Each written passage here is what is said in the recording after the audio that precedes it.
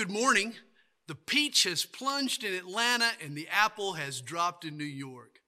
2022 is history and a new year is upon us.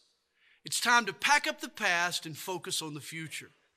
New Year's Day is a time to plot a fresh course, target new goals, aim our aspirations higher, think thoughts that are brighter and bigger and better. It's been said, no matter a man's past, his future is always spotless. And that's true of everyone on New Year's morning. Today should be a launching pad, not a lily pad. We who are Christians need to remind ourselves what Jesus said in John 10, verse 10, I have come that you may have life and that you may have it more abundantly. That's why if you're not living an abundant life, you're living below your privileges. Always remember, being average is just the best of the poorest and the poorest of the best. Of all people, we Christians should never allow ourselves or our families to become mired down in mediocrity. Even if you've failed in the past to be what God has called you to be, don't let a checkered past rob you of a victorious future. As Christians, we believe in change. If human beings can never change, the gospel is a lie.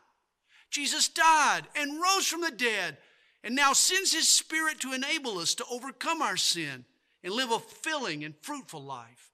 In fact, that's the Lord's goal for you in 2023. I love the message in Ezra chapter 10. The nation Judah had sinned and suffered God's punishment. Their capital of Jerusalem had been sacked and their citizens taken to Babylon. The exiles had spent 70 years in a foreign land before the Persian king Cyrus sent them home. Yet now, in the days of Ezra, they're back in the land, making the very same mistakes that sent them into exile in the first place. You would think they'd learned, but not so. We're told in verses 1 and 2 of Ezra chapter 10. Now, while Ezra was praying, and while he was confessing, weeping, and bowing down before the house of God, a very large assembly of men, women, and children gathered to him from Israel, for the people wept very bitterly. And Shechaniah spoke up and said to Ezra, we have trespassed against our God and have taken pagan wives from the peoples of the land. Yet now there is hope in Israel in spite of this. Even after the people had committed the very same sins that brought on their bondage, the prophet of God, a courageous man named Shechaniah, he boldly stands up in the public assembly and he declares to the nation, there is still hope. I love his exact words. There is hope in Israel in spite of this. And there is hope for you in spite of your this, whatever your this happens to be. In Jeremiah 29 verse 11, the prophet tells us, for I know the thoughts that I think towards you, says the Lord, thoughts of peace and not of evil, to give you a future and a hope. Better days are ahead, days of peace and not of evil. But you and I need to change course. We need to turn from our old ways and adopt new habits. I'm sure you know the definition of insanity. It's doing it the same way you've always done it, yet expecting different results. To say it another way, people who make a hash of things are generally struggling with yesterday's leftovers. Here's the key to 23. Develop new habits for both you and your family. And that's what we want to talk to you about this morning. I believe the new habits that lead to success will inevitably revolve around the church. That's why this morning we're going to discuss the church in 4 ways. As a catalyst for faith, as a foundation for family, as an opportunity to invest in other people, and as a community for everyone. As you've probably figured out by now, I'm not in the house this morning. A friend of mine, a member of our church, made it possible for the Adams family to spend this past week on a Florida beach. After the challenging year our family has endured, our little retreat has been a great blessing. We're coming home today, but this morning, I've asked 4 of our elders to help us out. Chris Yancey will talk about faith. Christian Powers is going to discuss family. Ed Nolan will describe the joy of getting involved with others. And Ramus Fields will talk about the church as a community for everyone. Then at the end, Pastor James is going to come, wrap things up, and we're going to take communion together. Hey, here's Chris. Good morning, church. Glad to be here this morning. Thank you. So my topic this morning is the church is the catalyst that grows your faith.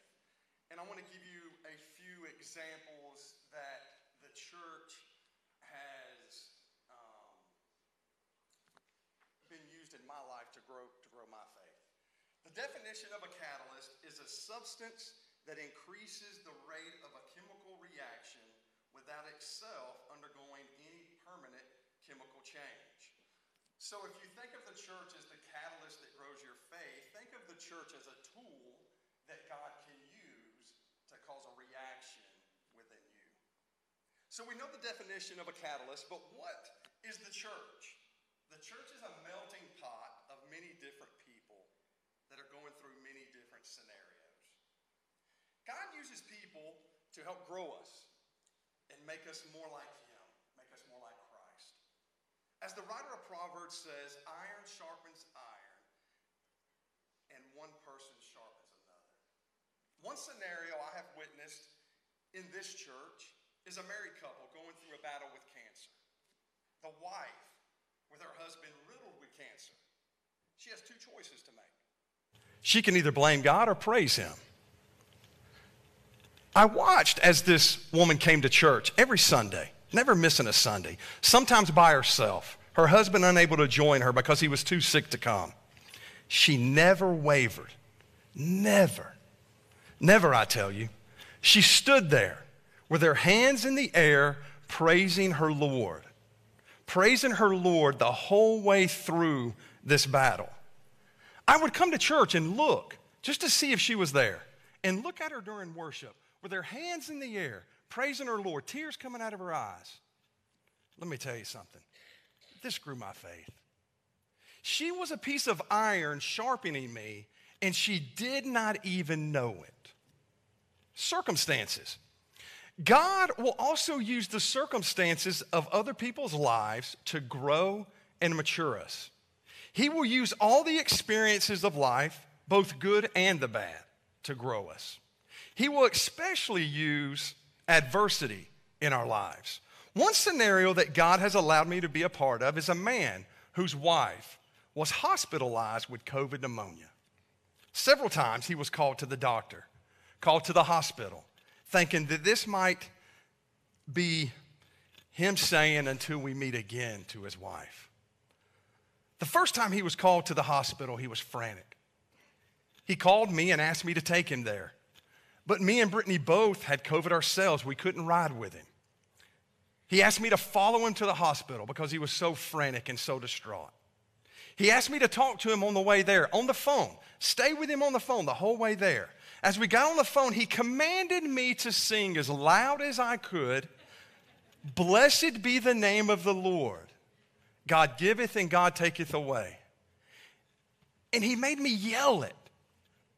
As we're riding in the car, Brittany driving, I'm on the phone, we got him on speakerphone. Brittany and I sung to him the whole way, crying our eyes out. He knew that Jesus gives and that Jesus takes away. Man, his faith really grew my faith and my wife's faith. The church has given me many opportunities, but it's given me another opportunity this year to witness a mom and a dad present their oldest son as a living sacrifice. I watched and I listened to both of them say more than once that their son belonged to Jesus, not to them. Whatever the Lord chose for their son that was on a ventilator with his lungs that were almost gone, they would praise Jesus' name, never wavering, never doubting. But they also trusted that the Lord would hear their prayers, and they fervently asked the Lord to heal their son. Watching this family grew my faith, grew my wife's faith, grew my kids' faith. You see, the church is the catalyst that God uses to cause a reaction within us. The chief catalyst of the Christian life is Bible intake, hearing the Word of God proclaimed, reading the Word, studying the Word, memorizing the Word, meditating on the Word, and applying the Word. This discipline impacts all other disciplines in a believer's life. Bible intake helps us see things from God's perspective and from his viewpoint. Romans 12, 1 through 2 says, "Therefore, brothers and sisters, in view of the mercies of God, I urge you to present your bodies as a living sacrifice, holy and pleasing to God. This is your true worship. Do not be conformed to this age, but be transformed by the renewing of your mind, so that you may discern what is good, pleasing, and perfect will of God." These three scenarios could have been viewed very differently by the church.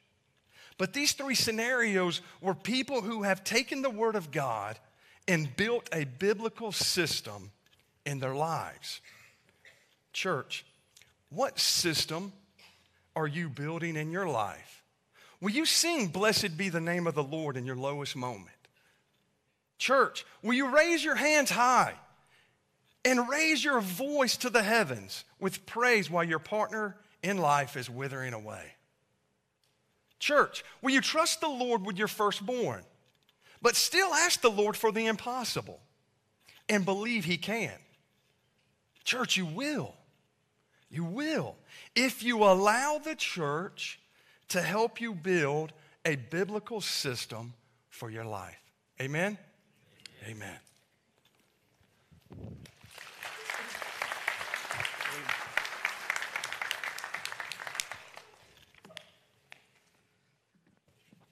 Good morning, everyone. I'm Christian Powers, an elder here at Calvary Chapel, and I'm excited to share with you a quick little message on the importance of church for the family. So I have the church, a foundation for the family.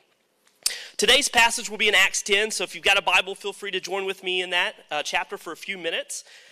In the meantime, while you're turning there, I've got a question for you. Have you ever found yourself misusing a word or mispronouncing a word? What about misusing an object or a tool incorrectly? It can be quite embarrassing and sometimes downright humiliating, especially if you're called out for it. In the absence of Sandy today, I thought it'd be fun to honor him by sharing a top 10 list of commonly misused tools. And for time's sake, I'm going to quickly run through these items, but feel free to dig in them later. So, top 10 tools. Using a plier as a wrench. Using a screwdriver as a pry bar. Sometimes even using the wrong screwdriver for the wrong screw. Didn't know this existed, but there's a sink plunger, and we have one at our house, and we use it for our toilet. An oven warming drawer. I guess that's an oven warming drawer. There's a Tic Tac container that dispenses Tic Tacs itself. Who knew that there was a motor switch on a ceiling fan to change for different seasons? Side tabs on aluminum foil dispensers. You can keep those in there. And I think the most two controversial ones, metal utensils on non-stick cookware. That's a big no-no. And toilet paper. I don't know if y'all do the under, over. We'll still be arguing about that until we're restored. But anyways, tools are they're important to have. But most importantly is knowing how to use them correctly. Likewise, the church is an incredible tool for the family. It's a foundation and a gift from God. The body is given by God. This body, the church, can yield great results for the family, the community, and beyond. It can even set trajectory for the next generation. But how should it be used, and if we are using it correctly is in question? Let's look at Acts chapter 10 to find out. So verse 1, there was a certain man in Caesarea called Cornelius, a centurion of what was called the Italian regiment, a devout man, and one who feared God with all his household, who gave alms generously to the people and prayed to God always. Verse 4, and when he observed him, he was afraid and said, what is it, Lord? Excuse me, I think I left a verse out, and I'll read it right here. About the 9th hour of the day, he saw clearly a vision of an angel coming in to him and saying, Cornelius. And when he observed him, he was afraid and said, what is it, Lord? So he said to him, your prayers and your alms have come up for a memorial before God. Now send men to Joppa and send for Simon, whose surname is Peter. He is lodging with Simon, a tanner, whose house is by the sea. He will tell you what you must do. And when the angel who spoke to him had departed, Cornelius called 2 of his household servants and a devout soldier from among those who waited on him continually. So when he explained all these things, he sent him to Joppa. Now, for time's sake, I'm not going to read the rest of the passage, but I'm going to provide a quick timeline to kind of give you what happens the next series of events. Peter has a vision, and the vision is really important for bringing in the Gentiles and the Jews into the church. Cornelius' men eventually end up in Joppa, where they're going to pick up Peter and convince him to go back to Caesarea with them to talk with Cornelius. And then what happens next is Peter shares with Cornelius the truth about Jesus. And that's where I'm going to pick up in verse 34. So then Peter opened his mouth and said, "In truth I perceive that God shows no partiality, but in every nation whoever fears him and works righteousness and is accepted by him. The word which God sent to the children of Israel, preaching peace through Jesus Christ, he is Lord of all. And he commanded us to," verse 42, "he commanded us to preach to the people and to testify that is he who was ordained by God to be judge of the living and the dead. To him all the prophets witness that through his name, whoever believes in him will receive remission of sins." Whew, that was a lot. In the passage, there's a lot going on, but I think it's important and relevant even to today. We see a man, Cornelius, who knows about God. We see a family, a household family that has community and collectively, it says in the passage, fears God. The passage even goes as far as stating that Cornelius blessed his community by feeding and providing for those around him. That's the word alms. And these were all good things. But Cornelius and his family were missing something further. Today, if we look around, we can have the same thing in our communities, perhaps even in the walls of this building. There are times that people enter spaces of knowing the existence of God, truly fearing God, and they may go as far as blessing others, but that's not exactly what God wants it to be for us. It's not what he wanted for Cornelius either. So looking back at the text, God sends the church, i.e. Peter and others, to Cornelius and his household to reveal the lack of their true need, which is Jesus. So where does this leave us today? Yes, the church is the body of Christ here on earth, filling a vessel to do his will until he returns. This tool, this body, is extremely important for our families within the church. The real reason and where we should be setting our foundations as a family in the church is to know Christ deeper and have a richer communion with our family in this church, with our brothers and sisters in Christ. So as a family, we should be encouraged, rather than focusing on how the tool can be used, rather than focusing how it was intended to be used for the relationship, but have a focus on what this church is for, having a relationship with Christ. Husbands, we should be encouraging our wives to draw near to the Lord daily, dying to ourselves as men and washing our wives with the word. Wives, we should be encouraging to the men to draw near to the Lord daily as well, praying for them in leadership of the home and decisions that affect your family. Children, we should seek a deeper relationship with Christ and pray for the parents for their wisdom. And children, if there's any children in here that you have parents that aren't doing this actively, don't let that stop you. Get in the Word. Get to know him personally. That's why we're here today.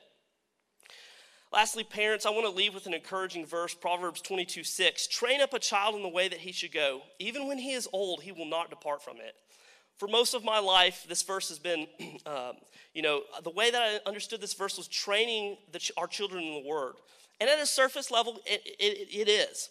But it's important to learn the commands of God. But even going deeper is training up our children how to have a relationship with Jesus Christ.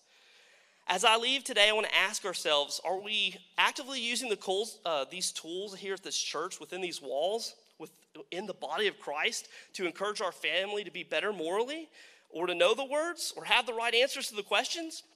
Or are we actively engaging our families to deepen our relationship with Christ?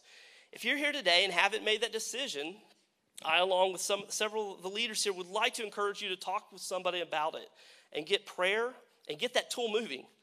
And for those in the church, let's continue to get engaged as a church to set a foundation for other families and families for ourselves to continue to use this tool to know him deeper. Thank you.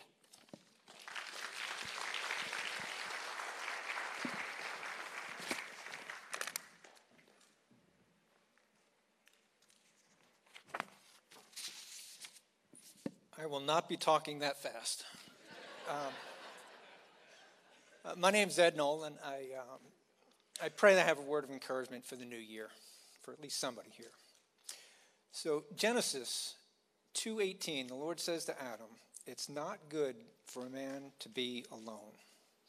And I used to think that was due to the reckless irresponsibility of young men. But I now believe it applies to all of mankind. You know why it's not good to be alone? Our society, we're vulnerable to the lies of our society. Our society says, you're okay just the way you are. Your problems are somebody else's fault. See, blame divides. Today, we're more isolated than ever. Almost every time the word alone is used in Scripture, it's not good. About the only time it is good is when we approach God in repentance. Let me share a story from my life that might speak to somebody here, probably more likely speak to somebody at home. I was 26 years old. I was sitting at a bar in a restaurant. There was a mirror behind the liquor bottles, and I saw my reflection. In a room full of people, I realized I was completely alone. I thought, you know, if something happened to me, if I died tonight, not a single person in this room would even know it or care. See, that kind of loneliness leads to very dark places. So I knew something had to change. Short version of the story, a few weeks later, I walked into Calvary Chapel for a Wednesday night Bible study. Let me pause to say, my thinking was, I wanted to find out if the Bible was truly God's word or just another book of empty promises. I really had no desire to join a church. I was a single guy, lacking any real understanding of the Bible. Pastor Sandy that night was teaching from Romans chapter 1 and 2. Anybody who is familiar with that, it describes that we live in a broken world today and how in our wisdom we've abandoned God and become foolish. It very much described my life at that time. So I had to come back to find out the fix to the problem. See, there's no such thing as internet or smartphones back then. To get a copy of the sermon, we got a copy of the videotape, or of the cassette tape. And so I got a copy after every service and would go back and re-listen to it. After a few weeks, the guy that was duplicating said, "Hey, you know what? You should do this job." And I thought, you don't need any special knowledge for this. I could do this. So I became the tape guy. So do you know what the most important ability to God is? Availability. Right? So, God will prepare us for certain ministries, but sometimes we just feel a need. So let's be clear. Service is not related to getting right with God. We can't earn God's love. Service is our reaction to God's grace. Romans chapter 12 describes life after accepting Christ as Savior, living the Christian life. It begins, "Therefore, I urge you, brothers and sisters, in view of God's mercy, to offer your bodies as a living sacrifice, holy and pleasing to God. This is your true and proper worship." That means we can praise God through our actions. Quick story. Many years ago, we were playing basketball in the back gym, when there was a back gym. I came into the sanctuary, and Mr. Roy was cleaning the church. Mr. Roy came to Christ very late in life. He was cleaning the church by himself, and apparently the rest of the team didn't show up that day. And I looked and I said, Mr. Roy, you should probably go home and rest. I think you've done enough. And he literally looked me in the eye with a great big smile and said, I've done a lot of wrong things in my life, but God has forgiven me. And this is my way to say thank you. So, of course, I left him there to finish by himself.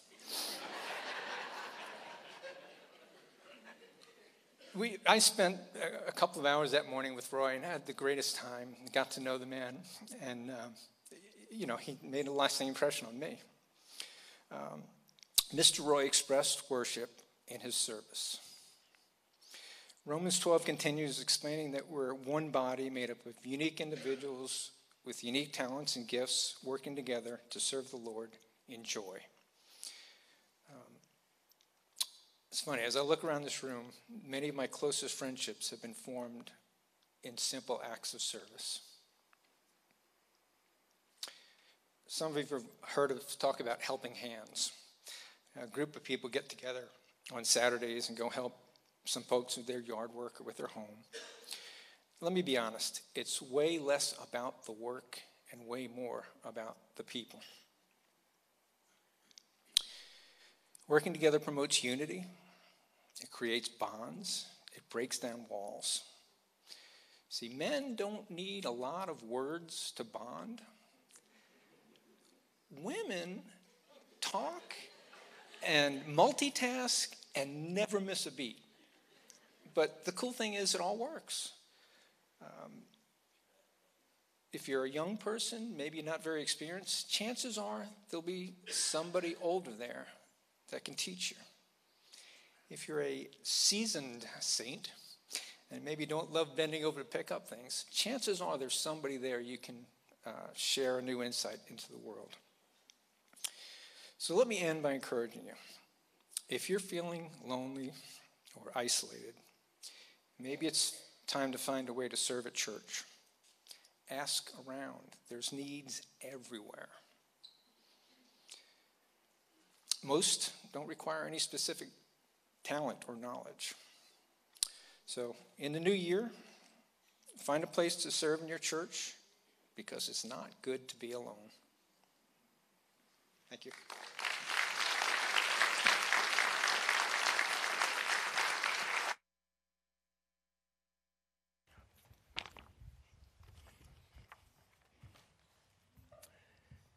Greetings, church.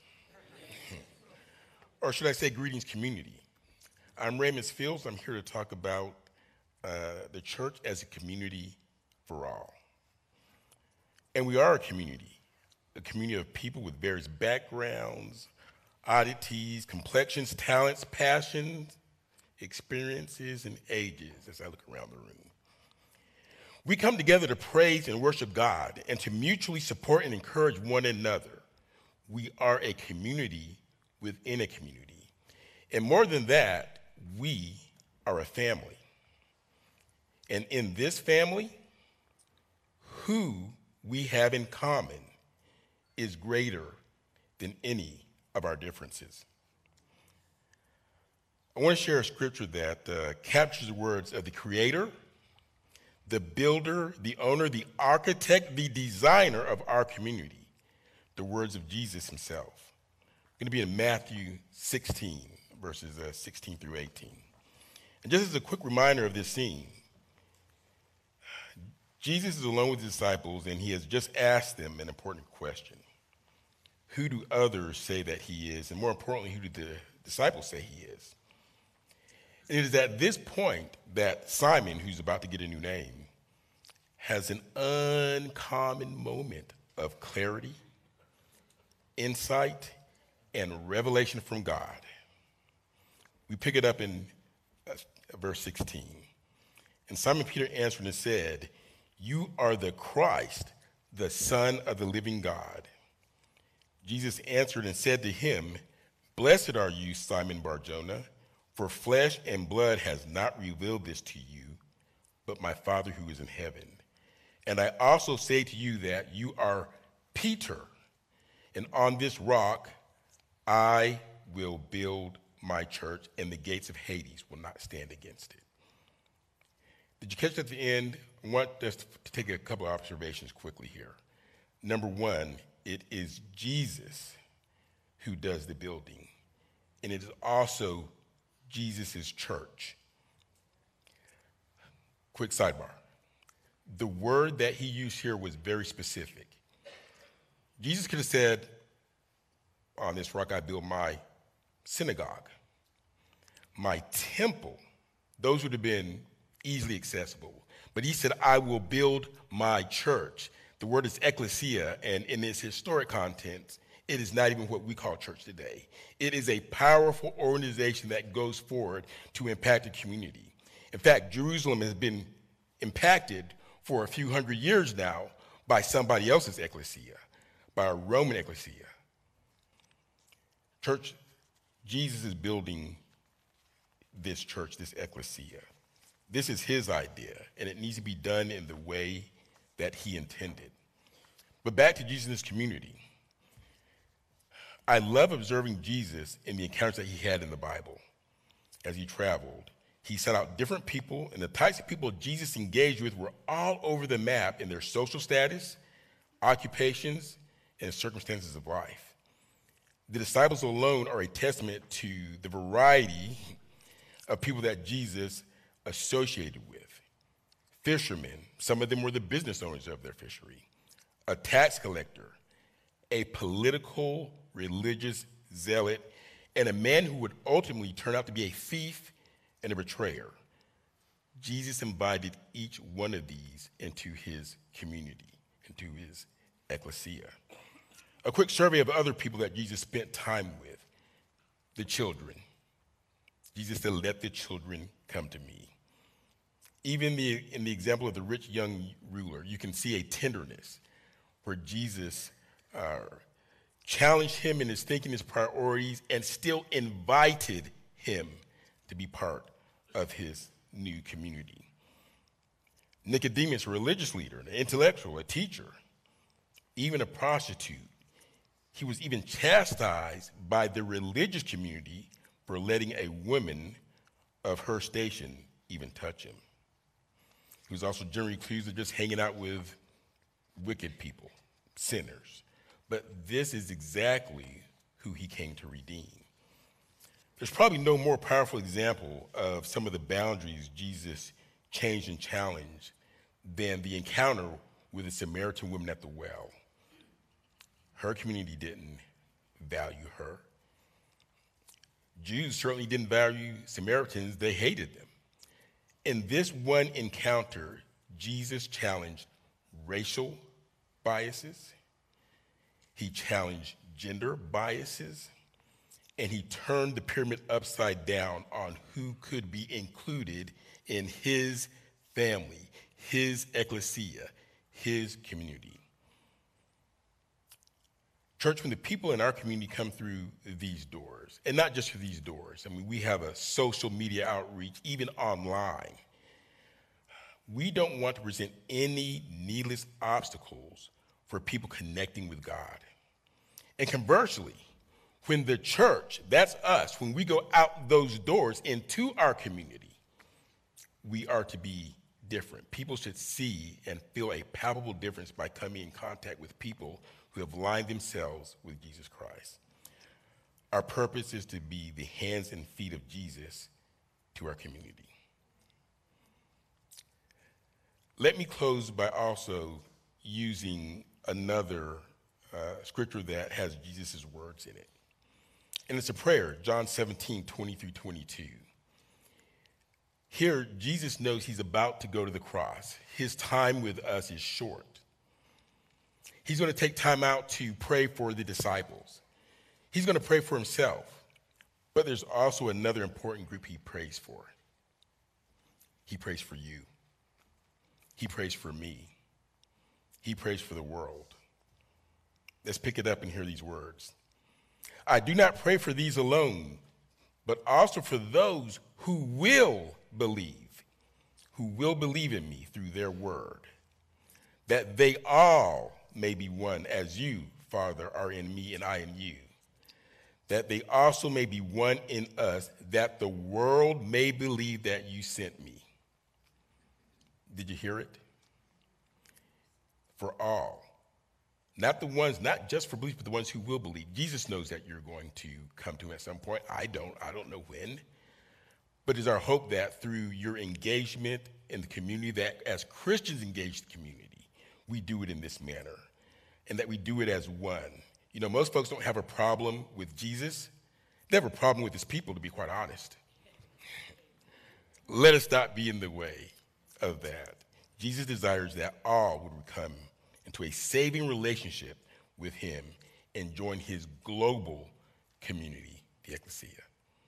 Pastor James, thank you. Amen.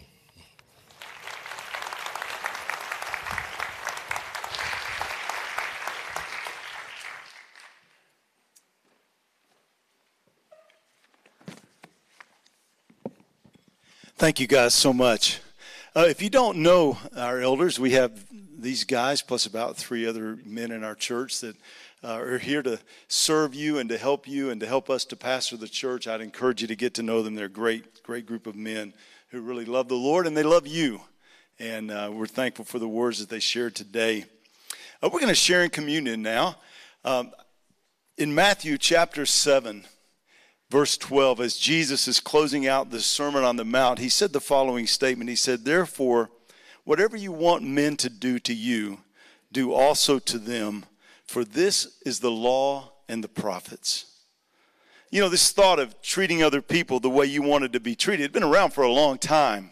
Jesus didn't originate the thought, but others had always stated it in the negative. It was something like this: you know, never do to someone else anything you don't want done to you. Or you should not do to your neighbor what you don't want them to do to you. But Jesus took a negative and he turned it into a positive. And he said, hey, why don't we be proactive in loving others? Don't just spend your life avoiding doing bad to someone. Instead, step forward and treat others in a loving way. And guys, this is exactly what God did for us. You know, God could have just set up in heaven and said, you know, I'm just going to be patient with those people down there on earth, and I'm not going to judge them today. I'm going to avoid crushing them, even though they deserve to be crushed. But he didn't do that.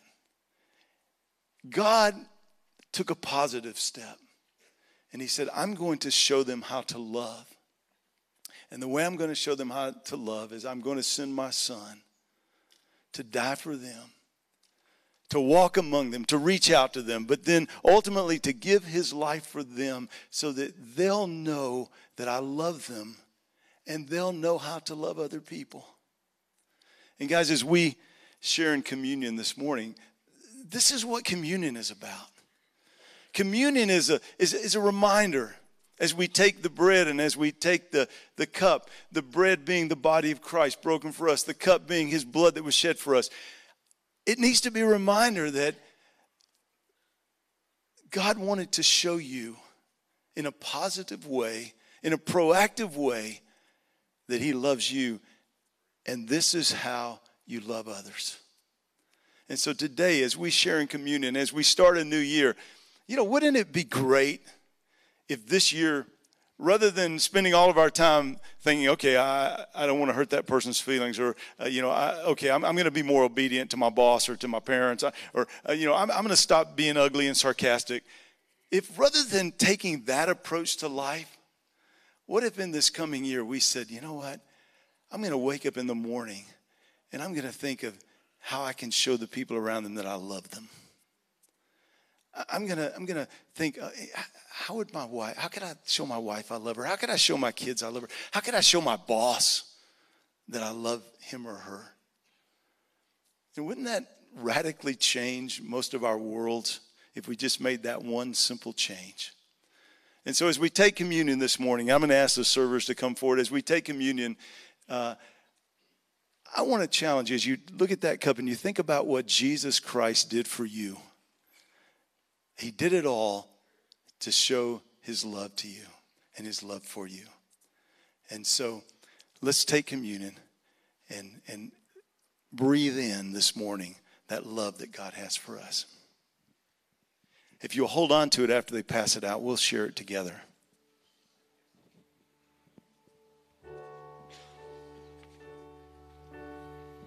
You were the word at the beginning. One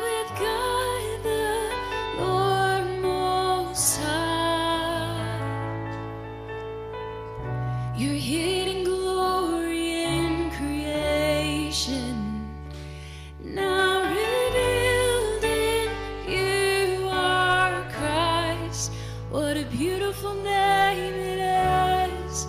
What a beautiful name it is. The name of Jesus Christ, my King. What a beautiful name it is. And nothing compares to this. What a beautiful name it is. The name of Jesus.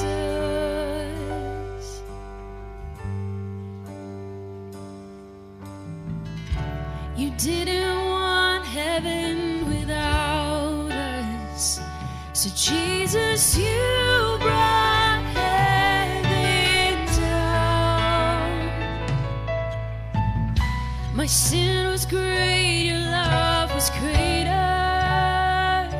What could separate us now? What a wonderful name it is. What a wonderful name it is. The name of Jesus Christ, my King. What a wonderful name it is. And nothing compares to this. What a wonderful name it is. The name of Jesus. What a wonderful name it is. The name of Jesus.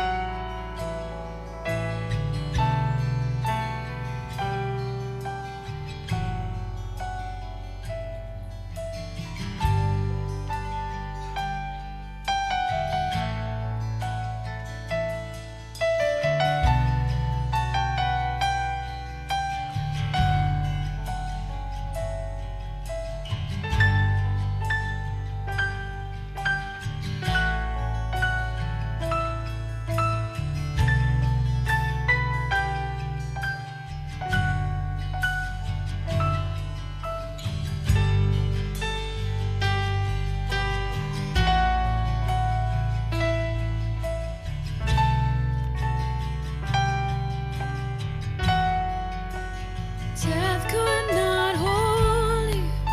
The veil tore before you. You silenced the boast of sin and grave. The heavens are roaring the praise of your glory. For you are raised to life again. You have no rival. You have no equal. Now and forever, God, you reign. Yours is the kingdom, and yours is the glory. Yours is the name above all names. What a powerful name it is. What a powerful name it is. The name of Jesus Christ, my King. And what a powerful name it is. Oh, and nothing can stand against. What a powerful name it is. The name of Jesus. What a powerful name it is. The name of Jesus. What a powerful name it is. The name of Jesus.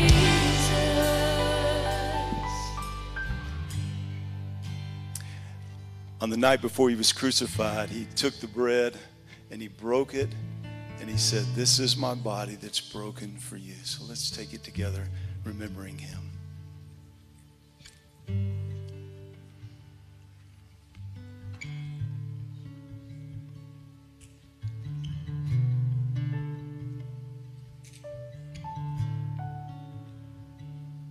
And he also took the cup. And he said, this is my blood that was shed for you. His way of saying to each one of us that I love you so much. And so he broke his body. He gave his blood to show us his love. So let's take it together in remembrance of him.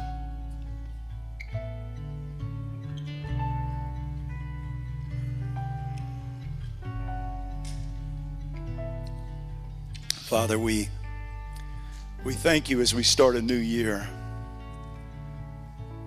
Lord, of just how much you loved us, how much you love us today.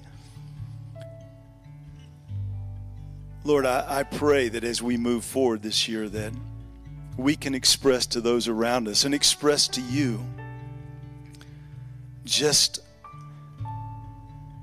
Lord, just a smidgen of that love that you loved us with. Father, we wouldn't know how to love if it weren't for you loving us. And so, Father, help us to take that love and share it to those around us. Lord, make our church known in this community as a place where people are loved. Lord, that the places where each person works here, Lord, would become a place where they're known as that person who loves. That our families would be known in our neighborhoods as the family that loves. So, Father, I pray that you'll empower us to do that this year. And it's in Jesus' name that we ask it. Amen.